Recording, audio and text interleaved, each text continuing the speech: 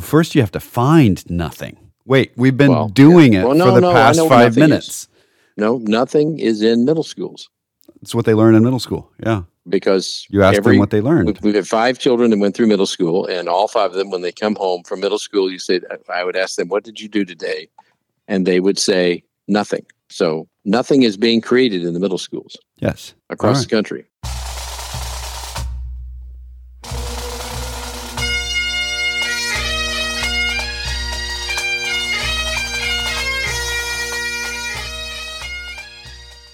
Once more unto the breach, dear friends. Else fill the wall up with our English dead. Good morning again, ladies and gentlemen, boys and girls, and welcome to another exciting second hour of the Personal Wealth Coach, where we will say such exciting things as GDP payrolls and medium weekly wage, and things to that effect. Just as exciting as that. If that stimulates your brain, you are listening to the correct place. If it causes your insomnia to disappear, you are also listening to the correct place. I have heard, just as a side note, a large number of people that listen to our podcasts to go to sleep. So we may want to put an extra disclosure about operating heavy vehicles while listening to these two bald guys. I would venture to say that everyone who listens to our podcast at some point goes to sleep. I would hope so. Unless it's the last thing that they do, ever. I mean, at some point during the day, they will go to sleep. Yes. What I'm talking about, though, is people specifically listening to us to go to sleep. That they enjoy our conversation, but that sometimes when they are just relaxing, they turn on our podcast just so that they can go to sleep. That makes sense.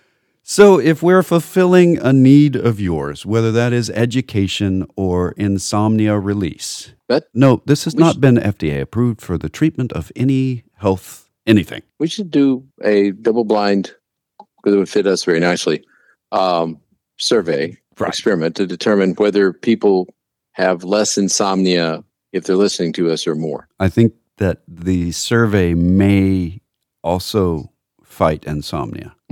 Could be. If we go out and do a survey and ask them to fill out 120 questions about whether or not they sleep, no. Just ask them. Just say, do you listen to our podcast? And it's a yes or no. 2, do you have insomnia? Yes or no? And if they say no, then we know we've cured a lot of them. Right. Yeah. Well, we compare that with the general population to determine how many people in the general population have insomnia. This is absolutely the way you should do large number studies. I mean, every academic researcher will say, "Oh, yeah, that's fine. That'll pass peer review."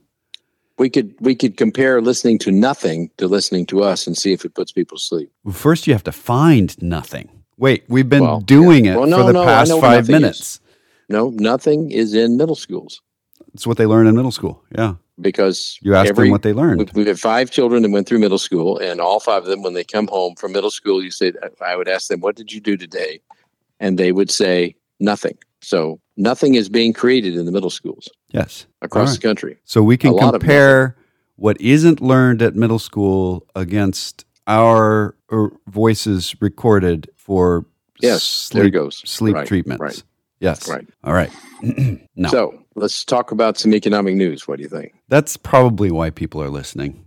Hopefully. Okay. Or it could be that we put them all asleep already. So go ahead. Well, there were several items of economic news that were significant. One was widely expected, except apparently by the people who trade on Wall Street in the markets, and that is that the Federal Reserve did not change short-term interest rates. They left them planned for a range of 5.25% to 5.5%.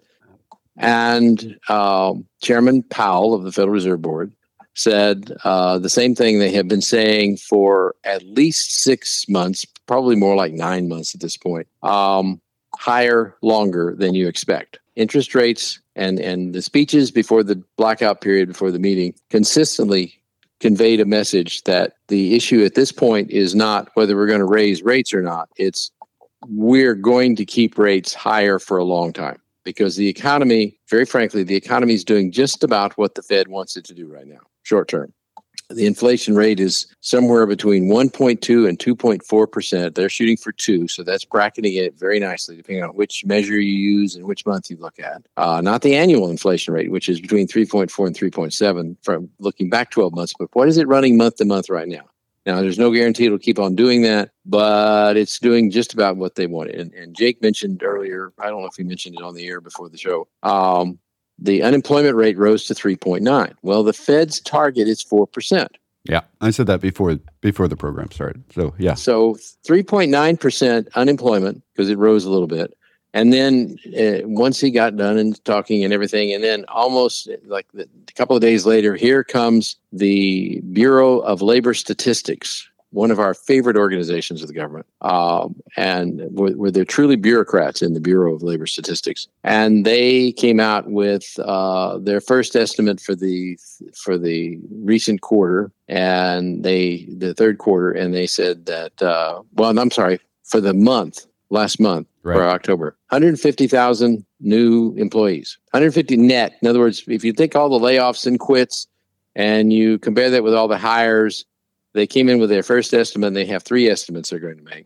And they said 150,000. Well, that is almost precisely the number for a stable, enduring, sustainable economy. Now, it may have been influenced by the fact that General Motors workers are on strike. I don't know. We'll have to see how that works out. Well, yeah, it did. It was Stellantis, Ford, and General Motors. That strike had an impact on right. It's noted in the report itself saying that had a significant impact on those numbers. Well, it probably had some impact, but the point is, if you were to look for the perfect economy from the Federal Reserve's point of view, it'd be 4% unemployment, 150,000 new jobs a month, and inflation running along between 1.2 and 2.4. And folks, we got it. We are in the Goldilocks zone. Now, whether we'll stay there is the big question. But this is the interesting point.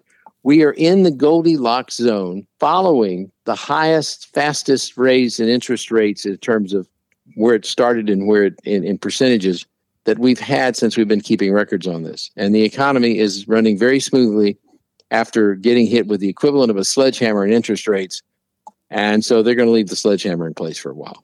Yeah, and I want to just mix the metaphors, analogies a little bit more, because you know what happened to Goldilocks, right? She was sleeping in a bed when the bears came home. Right. So if we're in the Goldilocks zone, it's because we're in a nice bed and we ate the right temperature of porridge and we sat in the right chair. But then, so I'm just saying that when people say Goldilocks zone, I'm not sure that they're really... Well, it's just right.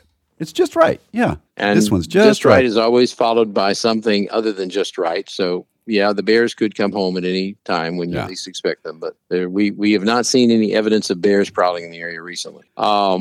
So this is about as good as it gets. And then came the whammy. Mm-hmm. Same Bureau of Labor Statistics, one of our favorite organizations. They are self-proclaimed during bureaucrats. The third quarter, productivity in the United States grew at an annualized rate of 4.7%. That is huge. That means that the average or median, oh, by the way, I forgot to mention, they lowered the new jobs numbers over the previous 2 months by 100,000. So that made the Fed happy too. And so what we have is really fascinating. And we've talked about and written about for months now that what we see going on beneath the surface is a lot of durable goods purchases for manufacturing.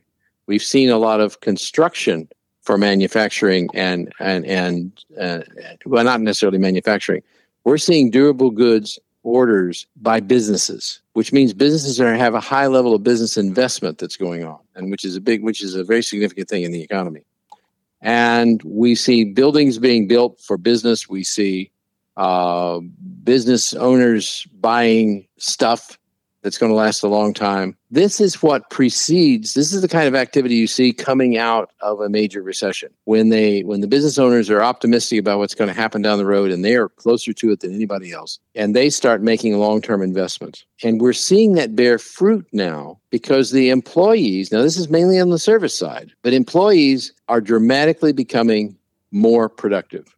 And I think a piece of that is AI. A piece of that is better equipment. A piece of that is better layouts in buildings. But these are very, very, very positive long-term issues that are going on. It's capital investment for the purpose of raising productivity. And it's been going on for about a year now, and we would expect to see the fruit about now. And sure enough, the fruit has appeared. It's just astonishingly good news. Then came out a mixed story that tells you a lot about the economy, and I'm rattling on here, but I want to get this stuff out. The Institute for Supply Management came out with their Purchasing Managers Index. Now, Purchasing Managers Index is they survey a bunch of people who buy stuff. That's a technical term that economists use for businesses, and that indicates whether the businesses think they will have more demand for processed stuff, be it food or equipment or whatever, in the future than they're having in the present. Well, the Purchasers Managers Index for services came out at 51.8, which is just about perfect. Again, it's pretty much what the Fed is looking for. And when you consider that about 78% of our economy is composed of services, and it's growing, it's still expanding. We're not going the other way. Now, on the backside of that, the manufacturing sector, that index was at 46.7, which means it's contracting. Now, it's better than it was, but it's still contracting. But this is the interesting thing. They also asked the purchasing managers their opinion about what's going on. And the purchasing managers on the manufacturing side say the reason there's no layoffs is because the bosses think there's going to be a resurgence in purchasing goods manufactured in the United States within the next year. And they didn't want to lay people off, because if they laid people off, they'd have to train people, and that's more expensive. So this is just incredibly good news. We're rocking and rolling along superbly in the United States economy. We are in, and we've said this before, we are in the condition of the economy is a lot more like what we would expect coming out of a major recession than it is about to go into a major recession. And I'm going to add to that with some other things. We've saw this productivity spike. Well, what is that from? New software, new hardware. We've got new robotics and new equipment. Manufacturing is coming online. We're beginning to see a little bit of that money that's going into manufacturing in the United States since the pandemic really starting to bear fruit. So those productivity numbers are part of that. We're using more robots. We're onshoring jobs that we offshored and replacing the offshore jobs with robots. So that's fantastic. But it's not the end of the innovation. And I could spend a long time going back and forth on this, but I'm going to touch on a couple of really, really hot issues that are not being covered well right now. There are 43 companies currently, private companies, working on fusion power right now. 43 well-funded companies. There are 6 major countries working on it. The world's largest operating nuclear fusion reactor just happened in Japan. They named it very trippingly off the tongue. It is called the JT60SA. And when it turns on, it creates plasma, and during the time that it's on, it's creating more energy than it's using to create the plasma. So it's recreating the sun, basically, only under controlled circumstances. And that's happened across the board at quite a number of institutions at this point. We have had working fusion. We've just had trouble sustaining it. Well, over at Sandia National Labs, laboratories in the United States, they created the Sandia Z machine, which is a pulse energy fusion reactor that they got to sustain energy. Now, it's not extremely efficient, but it's about as efficient as nuclear, which is pretty good when you consider that. So the cost for it is still higher than it will be later. But now there's a company that is beginning the mass production of small fusion power plants. Functional prototypes already exist. What does that mean? It means that this is something that's been promised since my childhood. Hey, we're going to have fusion power. We can do this. And they keep saying next year for 40 plus years.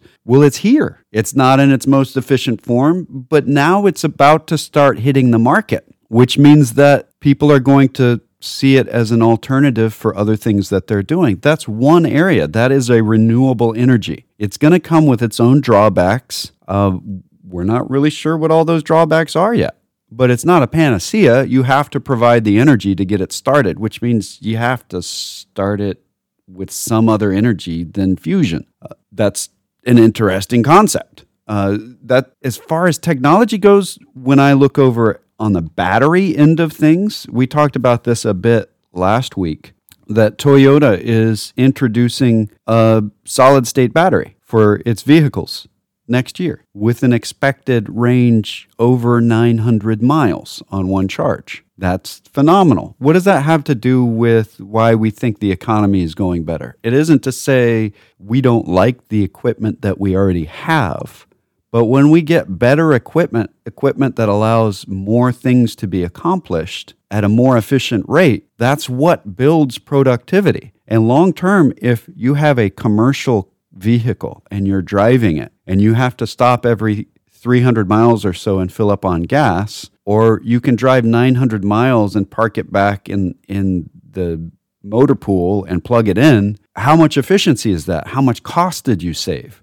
We're beginning to see that. It isn't based on some kind of bad technology and good technology. This is always the case. Most of our tall tales that we tell to our children are based on some new technology coming along and being fought off by the greatest of the hand tool users, whether that's Paul Bunyan or John Henry. You can go to almost any country and hear those stories about the people that did it so well, they did it better than a machine. But you can't do it consistently better than a machine for a long period of time. And now we're having those same kind of conversations about the old machine did it better in specific instances than the new machine. People talked about this when the steam engine was being replaced by the diesel engines on the railroad. And there were all these people saying, this is a horrible thing. The steam engine's going away. We love the steam engine. People are saying the same thing about internal combustion today. And I don't mean the ones that are saying, I don't want to go to electric because it won't get me where I need to go. That's just logic. That's good. If electric cars aren't going to work for you because you're taking a 1,000-mile trip, they don't work for you. And eventually, if they go 900 plus miles on a charge, that's how far you probably want to drive in a day anyway. And that's not the end. It's the people that drive their pickup trucks that they burn diesel in because they like the smoke and they park in front of the electric charging stations. These are the people that are making the legend of John Henry again. This is that argument. And people in the new technology side look at this and say, they're just horrible people for doing that. But the people driving the pickup truck that's blocking the electric is thinking the same thing about the new technology people. When I look at the economy, I look at behavior. And we have a large group of people in the behavior of, I'm never going to leave internal combustion. All it takes, though, is for electric vehicles to get cheaper and more efficient. And then those people leave because we don't have any lumbering companies that only use axes in the Great Northwest anymore. There's none of them because you can use one machine to go out there and clear out a huge amount of forest very easily. What were you going to add? I was going to relate a personal experience. I have not been too favorably inclined towards electric cars until we visited our son in North Carolina, who has a plug-in hybrid. And we were able to drive around. He was out of the country and we were house sitting. And so we used his car. And we were able to drive around most or all day, touring and seeing things without burning any gasoline. And it's a fun feel. Amazingly good. Among other things, you don't have to stop at a gas station and refuel, which is I always find to be tremendously inconvenient. So when we got back, my wife's car, she got notified by the dealer. She has an older Volvo that she was going to have to replace the engine soon. Apparently, it's a defect that they know about, but they're not going to do anything about it because you can drive the Volvo a really long time, this particular model of Volvo, before the engine needs replaced. But still, it's going to need to be replaced soon because the rings are gone. She's starting to burn oil. So she decided that given the price that she could get for the car at this point and the prices of cars and everything else, she would get a new Volvo. So she got a new Volvo, and she got a plug electric Volvo. And I'm going to tell you, she enjoys it, and I enjoy it more than I ever thought we would.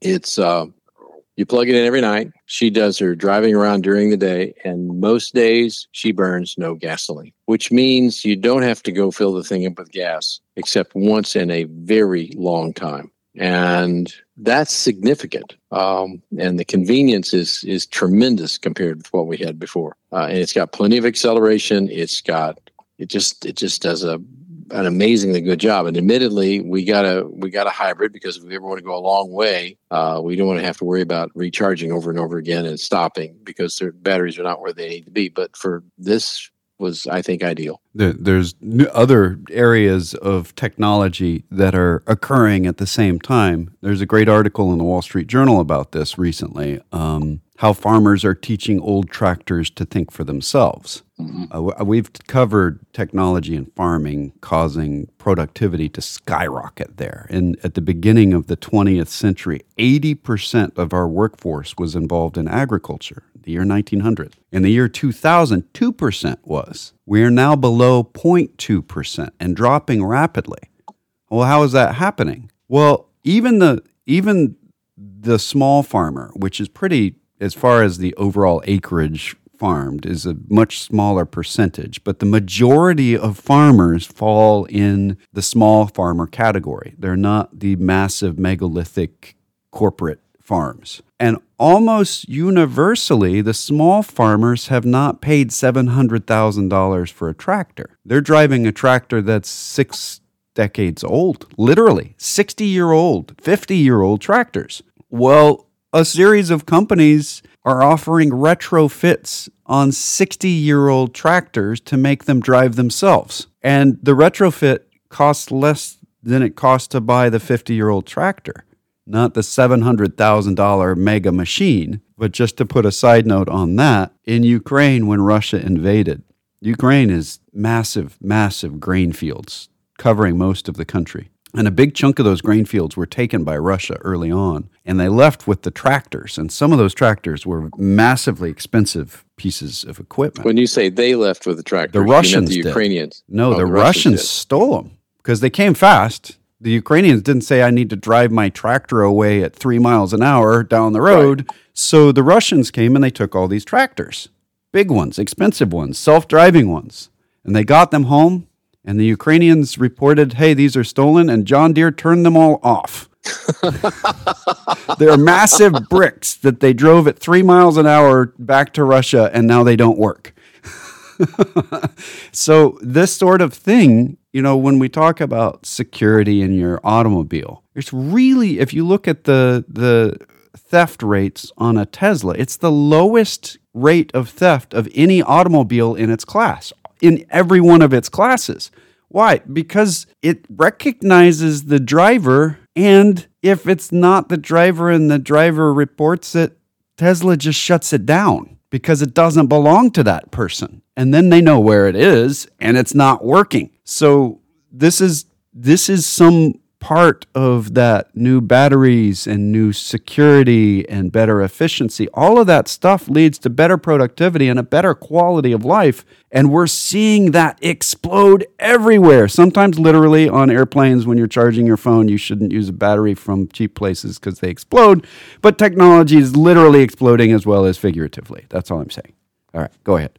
So what you're saying is Grand Theft Auto is about to be displaced by something else. Yeah, it's going to be very difficult on a regular basis in the future to steal an automobile. So that's true. Oh, and I've got some things I'd like to add here before we go to commercials. Please do. Let me give the most important one first. The SEC and the charged a man, or a company and a man. And the same time, the Department of Justice filed criminal charges against this man. The name of the company was Prophecy Asset Management Advisory Firm. Prophecy, and it was an SEC registered investment advisor. And they took in $500 million.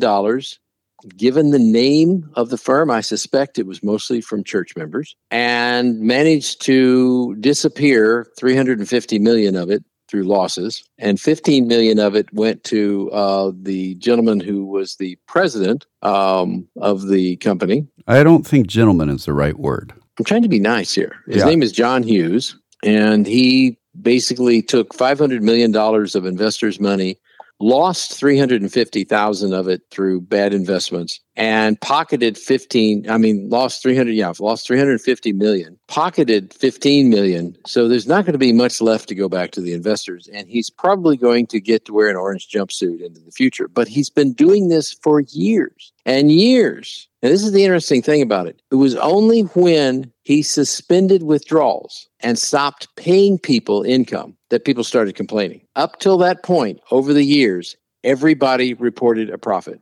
Why did they report a profit? Because he was the custodian too. His firm was the custodian, and they were sending out statements that said there's a nice profit in your account, and people were bragging about it, and more people would bring the more money in. And particularly since he was clearly a Christian, and obviously they could trust him, they kept doing that. But here's this story happens over and over and over again. Here's the key. I want to make a recommendation to you. I don't know if this doesn't count as investment advice, but it's advice about how to invest. Do not use an investment advisor who is part of the same company that has custody of your money. I'll say that again. Do not use an investment advisor who is part of the same company that has custody of your money. It seems like at least once a quarter, what is it? The stagecoach company that is Wells Fargo. Yeah, Wells Fargo gets a multi-billion-dollar fine for fraud and ripping off their investment clients and ripping off their banking clients, and people just keep giving the money. I don't understand that at all, because even at the SEC and at Federal Trade Commission, and again, I've seen this, there seems to be an enduring culture of fraudulent behavior at Wells Fargo. And even though they replaced the senior officers there, the culture of ripping off their customers continues, so that about once a quarter, they get a huge fine. Not that it hurts Wells Fargo, because it's a huge corporation and they just pay their fines and move on. Although several of their executives are now wearing orange jumpsuits. There's other people who've moved up and I guess are willing to enrich themselves so they can wear orange jumpsuits too, because they just keep doing it over and over again, but people keep doing it. But here's the key. If you entrust your money to an advisor, an investment advisor, or if they call themselves a financial advisor, by definition, you are giving the money to the company they represent that they're part of, and that's probably a bad idea to begin with. If you are using an investment advisor, which is supposed to be a fiduciary position, and they are holding your money, and they are sending you statements, you don't have any way of knowing whether the money's there or not. If you use an independent, properly registered custodian, and you get your investment advice from a separate person or organization, the quality advice, I won't promise you whether the quality of advice is good or bad, but at least you're not in the position where the person who you see and who transfers your money to wherever it goes is the person who can take your money. And you should receive, therefore, let me get this last thing out. You should receive a statement monthly or at least quarterly from the organization that is a custodian that is separate from and not affiliated with your advisor. If you make that division, you will head off probably 95 or 98% of the probability of getting your money stolen. Yeah. I was going to fill in that this is called a custodian. It doesn't mean somebody that cleans your house. This is the person that the company that holds the assets. And if your advisor is the custodian as well as your advisor, that's where we say there's a conflict there. They're supposed to get third-party audits on a surprise basis while that's going on, but we prefer someone that's regularly third-party audited, just as an ongoing thing at a large institution where we can review those audits. So we think that's pretty important. Obviously, we set our organization up that way as well. And we're about out of time. This is the Personal Wealth Coach with Jeff and Jake McClure. This is the Personal Wealth Coach, and we do make other statements than really bad puns about songs. We are a finance program, as you would probably guess from the Personal Wealth Coach being our title. The The Personal Wealth Coach is not just the title of the program, it's also the name of an SEC-registered investment advisory firm. All right, well, does that mean that the SEC likes us? What would you say to that, sir? I would say that the SEC professionally dislikes almost everyone. Right. That is no implication of the SEC's approval just because we're registered with them. Why is the radio program and the firm named the same thing? Because we have to give this disclosure no matter what it is, and it's less disclosurable. It takes less time to do if it's just the same name. So we've been doing this program here on this station, 1400 AM in Temple, since 1996. We've been doing this a long time, and we haven't been paid for it ever. We also have not ever paid for it. So we've been doing this a long, long time, and the whole idea is education.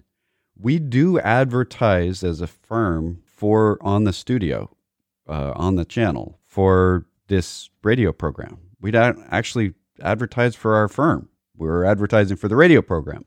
So what we're saying is that this is educational, and we do occasionally get business from it, but our purpose here is truly education. That being said, it's not advice. Advice would be if I knew who you were, if the other bald guy, Jeff, knew who you were, and we were able to have a private conversation with you about things in your best interest, versus broadcasting to everyone. So we're going to be talking about education, which is why we do the program to begin with. So those two disclosures are really one. And having said that, do you deem to tell us another disclosure? Yes. The information we present on this educational radio program has been obtained from sources we deem to be reliable, but we make no warranty or guarantee as to the accuracy or completeness of said information. And he really can't get through the week without that. I think. Right. If you would like to talk to us off the air, we actually give individually crafted and customized advice based on what people are trying to achieve. That's generally and portfolio management. And that's generally for people with higher net worths, but we make exceptions occasionally. And so you can contact us locally, voicemail available during the weekend, but actual real live people, no phone tree during the week at 254-947-1111. You can reach that line toll free at 1-800-914-7526. That's 800-914-PLAN. And I think it's important to note that we're an independent fiduciary firm. We don't work for a corporation. We only work for our clients. Right. Exactly. You can go to our webpage, thepersonalwealthcoach.com or tpwc.com. There's a contact form. You can use emails, Jeff or Jake at tpwc.com. There are recordings of the radio program going back years, newsletters going back decades, and you can find us wherever podcasts are given. Thank you very much for listening on a nice Saturday morning. And until next week, this has been The Personal Wealth Coach.